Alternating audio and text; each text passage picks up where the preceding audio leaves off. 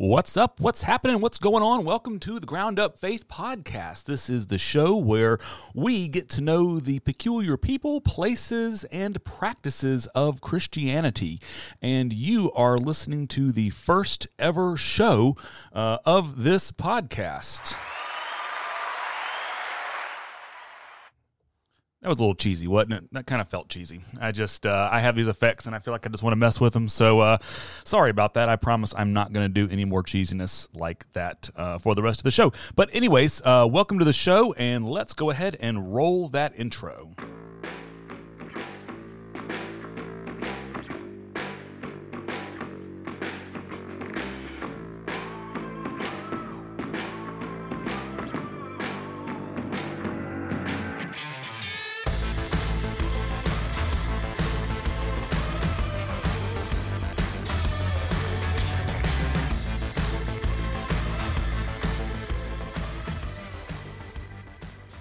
Welcome to the show. Glad to have you here with us. As I said, this is my first go-round on giving this podcasting thing a try. I've been posting sermons for a little while now, but this is the first actual proper show here.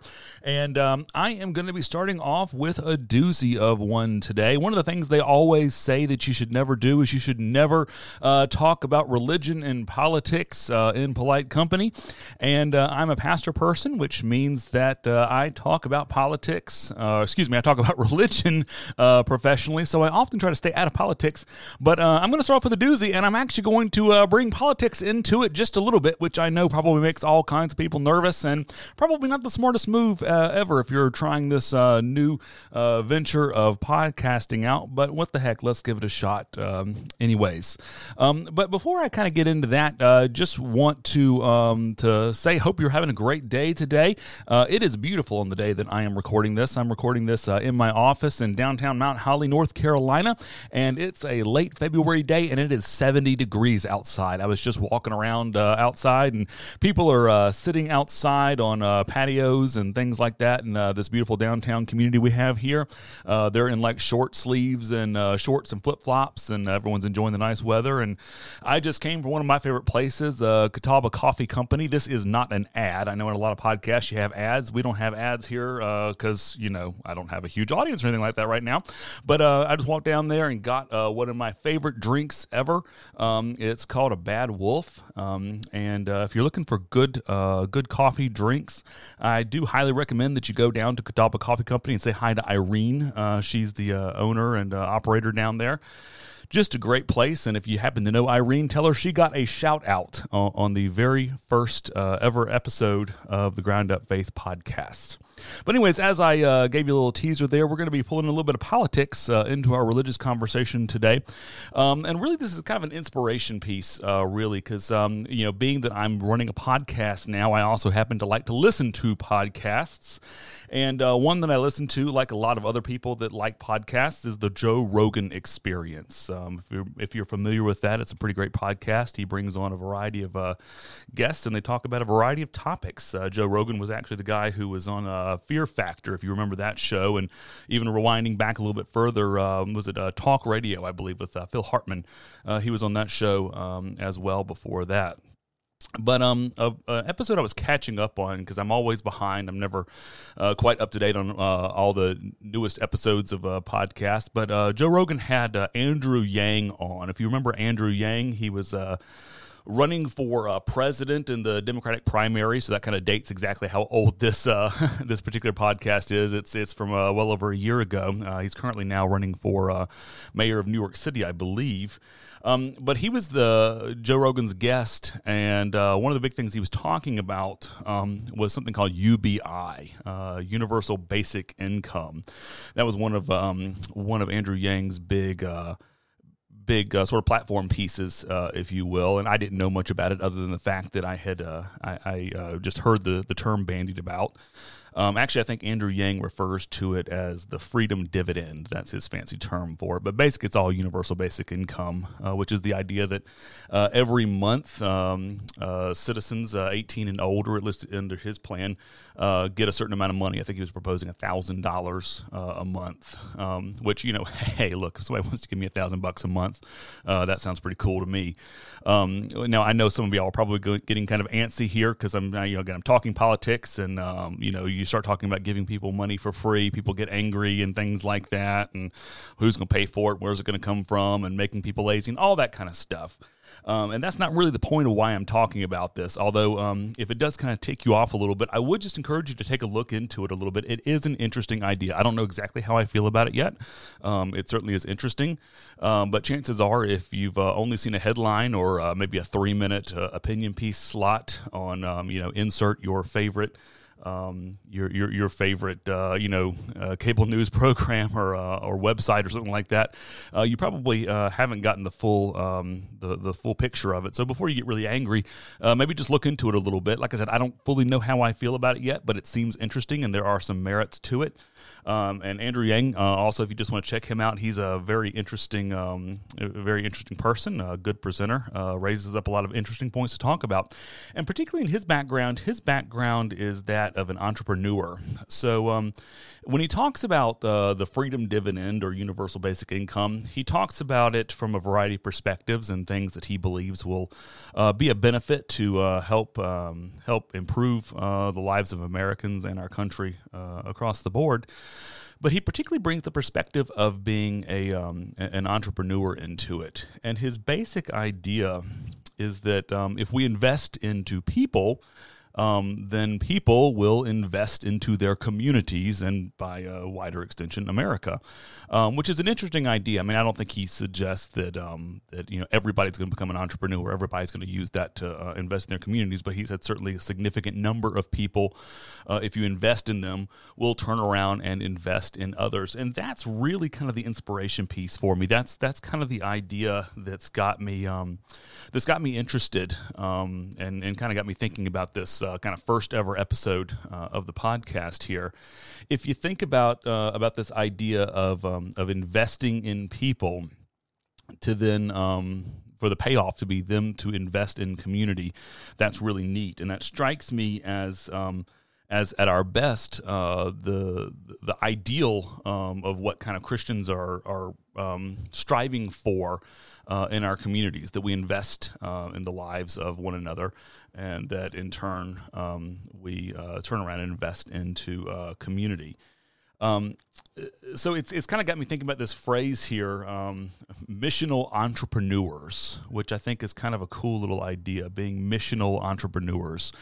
And maybe some of this isn't, inherently unique to Christianity or even a new idea. It's probably an idea we've been doing before. But I do think a lot of times we actually just really miss the point of what it is that we're doing in Christianity.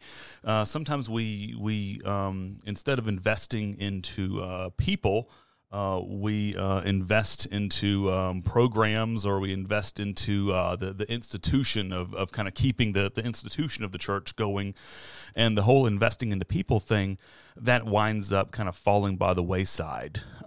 So I think that's kind of what's got me interested in thinking through all of this, and by no means expect that I've got all the answers. I really don't have all the answers on this. It's more just kind of a curiosity, but it does strike me that oftentimes we just kind of get things backwards in Christianity a lot of times. One of the things that we do is we sit down, we try to come up with ideas for how we can benefit our communities, how we can transform the church, how we can do all of these good things. And I've seen it before because I've been doing this as a pastor for a while now, that what we do is we kind of talk and think things to death. We feel like we've got we want to come up with an idea, and we want to ultimately come out with this fully formed program, basically this program that that benefits the institution of the church.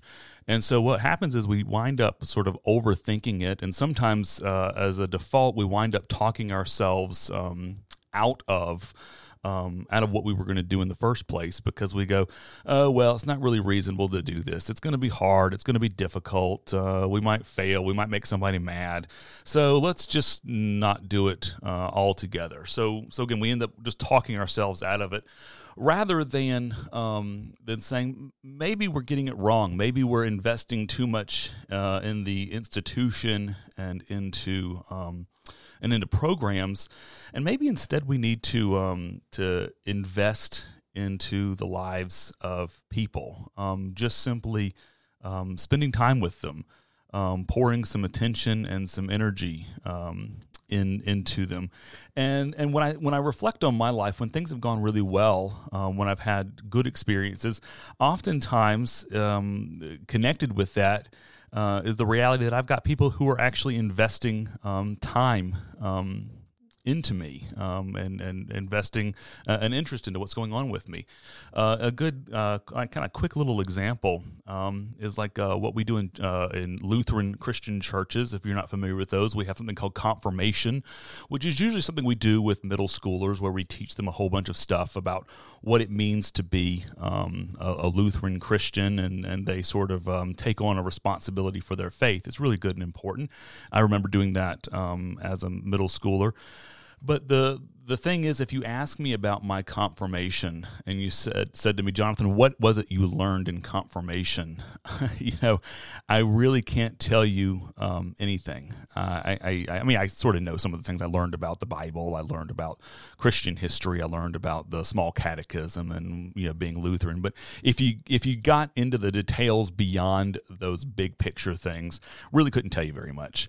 But I can tell you all of my confirmation teachers. I can tell you about Pastor Howell and Pastor Moody, who both invested time in us, and about Mr. Conrad Derrick and C.B. Perkins, who's my aunt, and Kathy Pate and Carol Sanderson. All of their names I can still remember, and I can. And I recognize that that they invested time into me. They invested interest into me, and that made a difference. Now, if they listen to this, they're probably going to think, "Oh gosh, I was a terrible teacher," because here he is on a podcast talking about us doing this stuff, and he can't remember anything we taught that we taught him. But my point is to say that I remember the investment in the relationship. That's what really stood out for me. And in fact, I even remember the kids I went through confirmation with. Rebecca Derrick, her dad was one of the teachers, and Aaron Breeding. And then Eric, I do actually forget Eric's last name, but Eric was another one of the students. There was a small confirmation class we had. So I remember the relationships. The relationships are what stand out to me. The program stuff is not the stuff that stands out to me. So I would say confirmation was incredibly beneficial to me because the relationships, people invested time and energy and interest into me, and that wound up making an impact that made a difference for me. So it's got me thinking about this idea of universal basic income, sort of missional entrepreneurs, and how it is that we that we reflect on being church. Because again, so often we want to pay all of our attention to these programs. We want to get the right program in place, and we want to get the right building and all this right stuff. And we want to think through it all. But so often when we do that, we complicate the matter all the more, and we wind up talking ourselves out of it, rather than just doing our whole focus of investing in relationship with people. There's an interesting church I came across years ago. It's actually a hybrid Lutheran and charismatic church called the Robin Wood Church. It's out in California. And one of their defining principles about who they are is they say that they are a tent church, not a temple church. And where that idea kind of comes from is the Hebrew scriptures, when you've got you've got the Israelites, and they're wandering in the wilderness, and they've got this tabernacle, this tent that's the representation of God with them, and so wherever they go, they can take this tabernacle, this tent with them. But when they get in the promised land, they start wanting to be like everybody else, and they wind up building a temple. So God kind of becomes stationary, and they have to then invest all of this time and energy in maintaining this institution rather than in maintaining the relationships with one another. And so this particular church, Robinwood Church, they call themselves a tent church, not a not a temple church, because what they mean by that is they have absolutely no interest whatsoever in having their own building. Instead, they partner with other churches and organizations to borrow or pay for space as it's beneficial to them, and when it doesn't serve their purposes anymore, they move on to a different location. So they have no building. They don't really have this huge budget. I think the pastor actually does another job altogether. So they have very, very, very low overhead. They don't have to spend a lot of time maintaining the institution of the church and all these programs and things. Instead, what they can do is they can invest in people, and that's one of the things that they say that really matters to them is they want to invest in people and in relationships. So it's got me just thinking about how we can do this better, because we're in the midst of this pandemic. We've been doing this for about a year now, and I think everybody kind of panics and they want to, I get the question all the time: is the church going to survive? And I don't think that just means Good Shepherd where I serve. I think that means big picture. Is the church going to survive? And I think sometimes we kind of conflate that, and we get to thinking that we're talking about is the building going to still be there? Are the programs going to be there? Are we still going to have a staff and all that kind of stuff? Or are we going to maintain all of our programs? And I wonder, in the midst of all of this, if God is inviting us to go deeper, to see things in a different way, to recognize that what we are called to do is to be a people of relationships, and to maybe even wonder sometimes if the stuff, the places and the buildings and the programs and all of this stuff, if all of these things just simply get in the way, if they distract too much from the very simple task of maintaining relationships, of building relationships, of investing into people, and then to think about what it would look like if we invested time and energy into people, and everybody that we invested time and energy into became missional entrepreneurs. And again, so what I kind of mean by that is they're not spending all their time necessarily, filling out committee roles and doing all these things at churches, but rather they're using their God time, their time for service, to truly live out their mission in the world. Maybe that for them is Meals on Wheels, or maybe that's like a highway cleanup project. Or maybe that's mentoring at a school, or working with scouts, or being a coach, or going and sitting with people in a nursing home when we can do that again, or whatever that is. But rather than having this like limited amount of ministries and programs that we can do at churches, to say, how can we invest in you and then send you out wherever it is that you are to do whatever it is that you feel called to do. And so that's kind of where I want to pivot here a little bit, and I want you to just think for a moment about what is it you would love to do? What is it that you feel called to do? And what would it look like for somebody to actually invest time and energy into you, for you to be able to actually do that?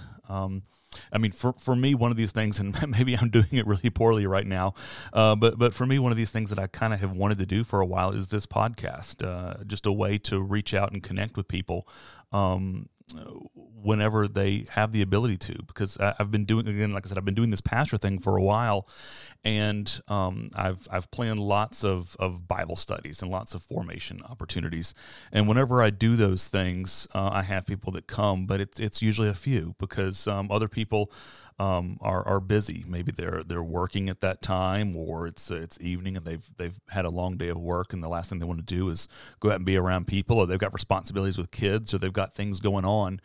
And so I've been wrestling with this in my head, and it's all of a sudden occurred to me. I was like, well, there's this great medium called podcasting, where I can basically do formation stuff. And I can kind of record these things when it's convenient for me, and I can pop it out there, and then people can access it when they want to, when it's convenient for them. Maybe they have a lot of windshield time, or they have time in an office, or when they work out. I mean, that's a terrifying thought, isn't it? That you would work out to the sound of my voice. I mean, my goodness, that would just be absolutely terrifying, wouldn't it? Take a little sip of my Bad Wolf here, but. So this is one of these things that I've kind of been thinking about, and actually, luckily, I talked with a ministry coach I have, and some other colleagues, and actually some people kind of invested time and energy into talking with me about this, and actually financially invested some money into me to be able to get the equipment to do this sort of thing. And so here I am. I mean, it's a living manifestation of kind of what I'm talking about here a little bit. Is people invested time and energy into me, and now I'm trying to be this missional entrepreneur, and do this new thing to hopefully be able to turn around and actually invest in you, and then maybe you can go out and be a missional entrepreneur yourself and invest in others as well. And I'll tell you the thing about this that's really challenging, and this is what we kind of get in trouble with, why we sometimes like to institutionalize things so much, because we can talk things to death, and we can talk ourselves out of things, and we can pat ourselves on the back for being so prudent, for making a good decision. Because the idea of being a missional entrepreneur, as I imagine being an actual entrepreneur, it's terrifying. It's absolutely terrifying. I mean, the reality is I might be really bad at this. I had to just finally sit down and turn the microphone on and actually record this thing. And I don't know, maybe this thing is terrible. It may very well be terrible, and there may only be 3 of you that listen to this thing. But I'm going to keep plugging away at it and see what kind of comes out of it. But it's absolutely terrifying to try something new, to stretch ourselves, to take that thing that's that dream that we've always had, and make it a reality. And a person I kind of follow on Instagram called Save My Sense. She has a thing. She says, do it scared. Whatever it is that you want to do, whatever it is you want to try, whatever dream it is that you've got, stop making excuses, stop putting it off, and just actually jump out there and say, today's the day, I'm going to do it, and I'm going to do it scared. And as I do it scared, I'll learn and I'll grow. So I'm going to kind of wrap it up here, because this is, again, just kind of my first dive into this. But I want you to just think about this idea, again, that just kind of inspired me listening to Andrew Yang talk about universal basic income as being a means of investing in people so that they can then invest in their community. I want you just to think about the ways in which you've been invested in, and how we can maybe invest in one another better. And what's your idea? What's your thing? What's your dream? What's your passion that you've been wanting to do, that might be a way that God's calling you to serve? And how can you just do it scared? And what does it look like for someone to invest in you? If you want to reach out to me, if you happen to know me in real life, I'd love to chat with you about whatever that is. And if not, I hope that you have somebody that you can chat with a little bit about what it might look like for you to step out there and to do that missional entrepreneurial thing. I may have mispronounced that terribly. That God is calling you to do. So anyways, I'm going to just kind of wrap up my thoughts there. I've got a lot of ideas for what this show can be. I want to have guests on and kind of interview them, talk to them about the cool things that they're doing.